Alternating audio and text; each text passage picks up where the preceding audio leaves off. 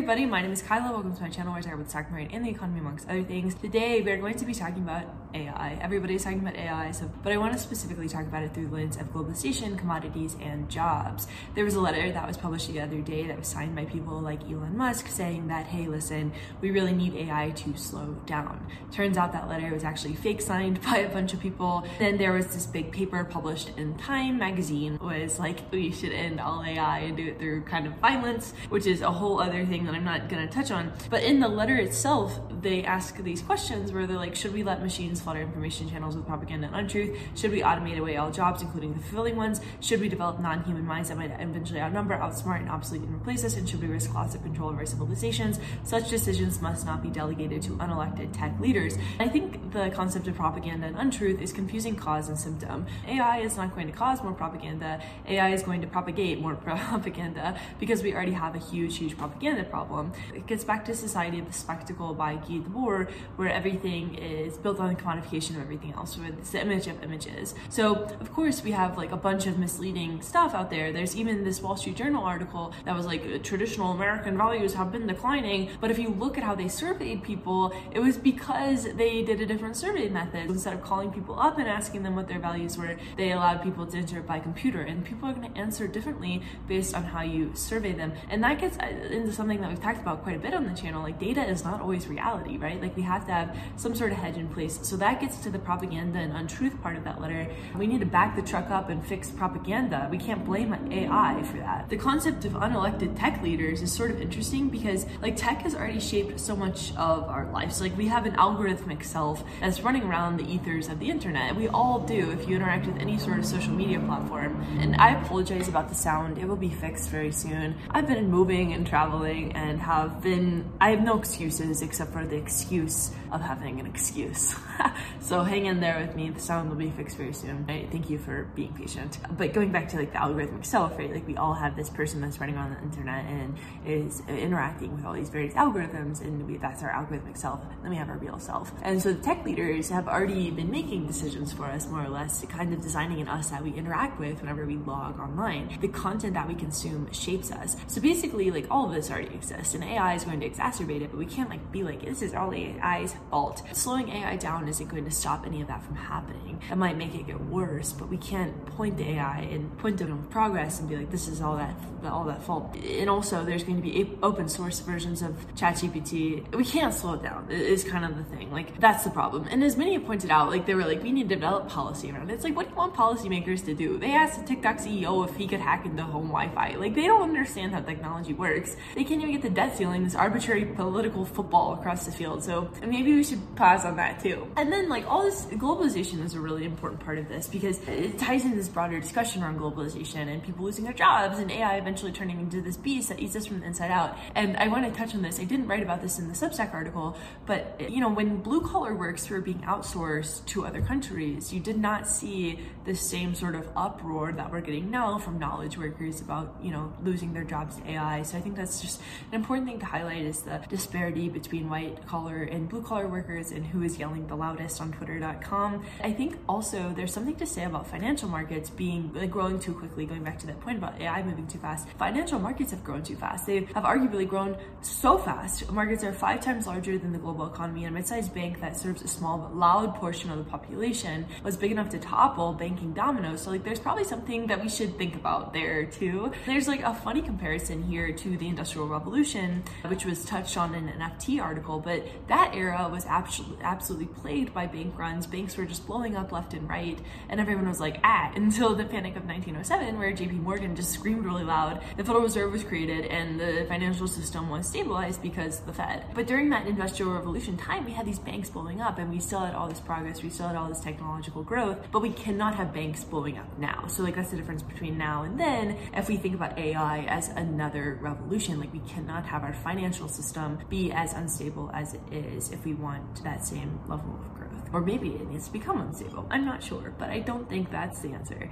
Failure at that level, like if we return back to Industrial Revolution levels of bank failure, which won't happen, but bailout if we do. It would be catastrophic due to globalization. The issue now, though, is not the banks failing, but rather we went too far to the other extreme side where there's bailout capitalism. Everything is too big to fail because everything is everything. Everything is intertwined. There's no distinction between functions anymore, and everything is a risk factor. There's social media risk where if somebody can tweet about it, it's at risk for completely torpedoing into the ground. If you're a regulator, it's really hard to regulate around that. The job of a regulator has become much harder. And although the goal of regulation and support is to make the financial system more stable, that level of bailout really doesn't do it. So like during the Industrial Revolution, we did not have maybe enough support for the banking system, but now we have maybe a little bit too much support to the point where they're like eating themselves from the inside out. The bailouts really weaken the financial system, the foundation of the financial system, because these wobbly dudes are able to stick around, you know, these zombie companies, these zero rate brethrens, that all these things should be done and dusted, and they create systemic risk when they're not done and dusted. As Michael Pettis said, increased efficiency in the financial system has long ago stopped meaning increased efficiency in allocating capital productively and has meant instead increased efficiency in financial flows. So we don't really see, you know, money being allocated towards things that are good, not good for humanity anymore. We really see it just sort of pushing paper around. The financial system has become this giant warped thing that inadvertently became the snake eating its tail. It's not about building a better future, it's about moving dollars around trying to scrape some semblance of premium. And AI is sort of at risk for exacerbating that too. The OpenAI white paper talks about the risk for connecting GPT-4 to other systems, and the example that they provide is if multiple banks concurrently rely on GPT-4 to inform their strategic thinking about sources of risk in the macroeconomy, they may inadvertently correlate their decisions and create systemic risks that did not previously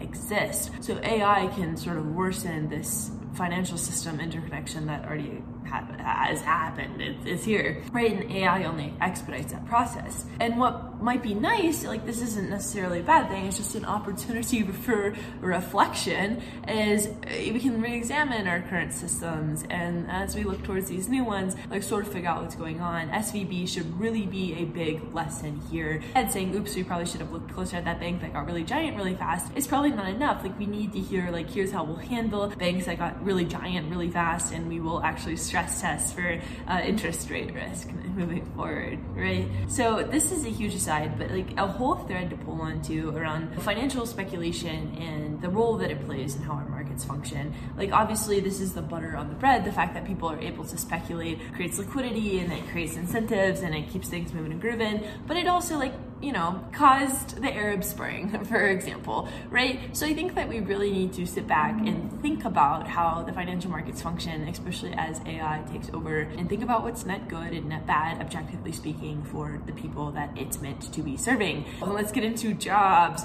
I think that there's still a good argument to be made around jobs I think there's still a good argument to make around jobs being taken away by AI. I was at Public's conference yesterday. I talked a little bit about this on this panel that I was on. You know, nails were once 0.5% of GDP, so I think technology is always taking away jobs, right? But just because it taketh doesn't mean it doesn't giveth. I think that we will see new jobs and we will see new productivity from AI. But this technology is different, right? Like it's not a nail. It's kind of scary. The technology isn't making cars. It's making thoughts and art and doing things that humans do.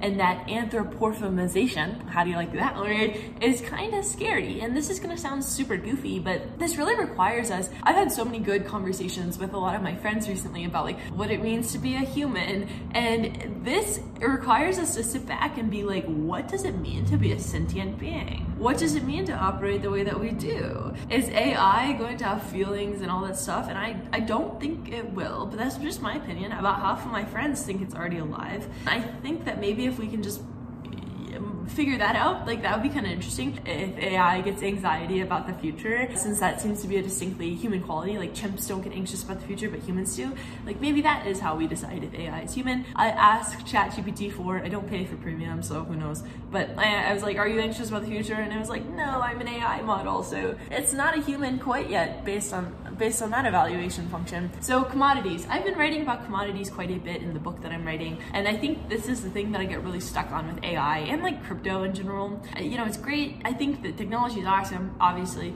but we live here on Earth and there's a world where AI helps us to manage our crops and sow our corn and the perfect temperature and provides perfect water, but AI is linked to a grid, right? Like AI requires massive computational power and GPUs puffing away, and that is a risk. Like we need real food. We can't like go to AI and be like, can you make me this food? It can make us a grocery list, but right now it cannot cook anything for us or grow crops. We need copper and steel and wheat and corn and lumber, and I think that's just a good thing to remember as we talk about these technologies. Things like agricultural tech are super important. Education is still super important. Would love to see VCs investing there. Supply chains are super important. The maintenance of the real world outside the vast and deep void of the internet is important. The dollar. So like there's been a bunch of stupid tweets about the dollar recently, just a bunch of very dumb takes. If you see somebody doing a tweet thread about the dollar, right, like get rid of them. This argument recycles every couple months, and I wrote about this back in April 2022, just to give you an idea of how often it comes up. It's a hairball that never really quite makes it down the drain. So I wrote about it, you know, it's this dollar facing its downfall, kind of. There's a paper from the IMF called The Stealth Erosion of the Dollar, and the main takeaway is no, the dollar is not going away, but yes, there's a new little basket of currencies that people are investing into, and this makes sense considering deglobalization and domestic protectionism and offshoring, onshoring.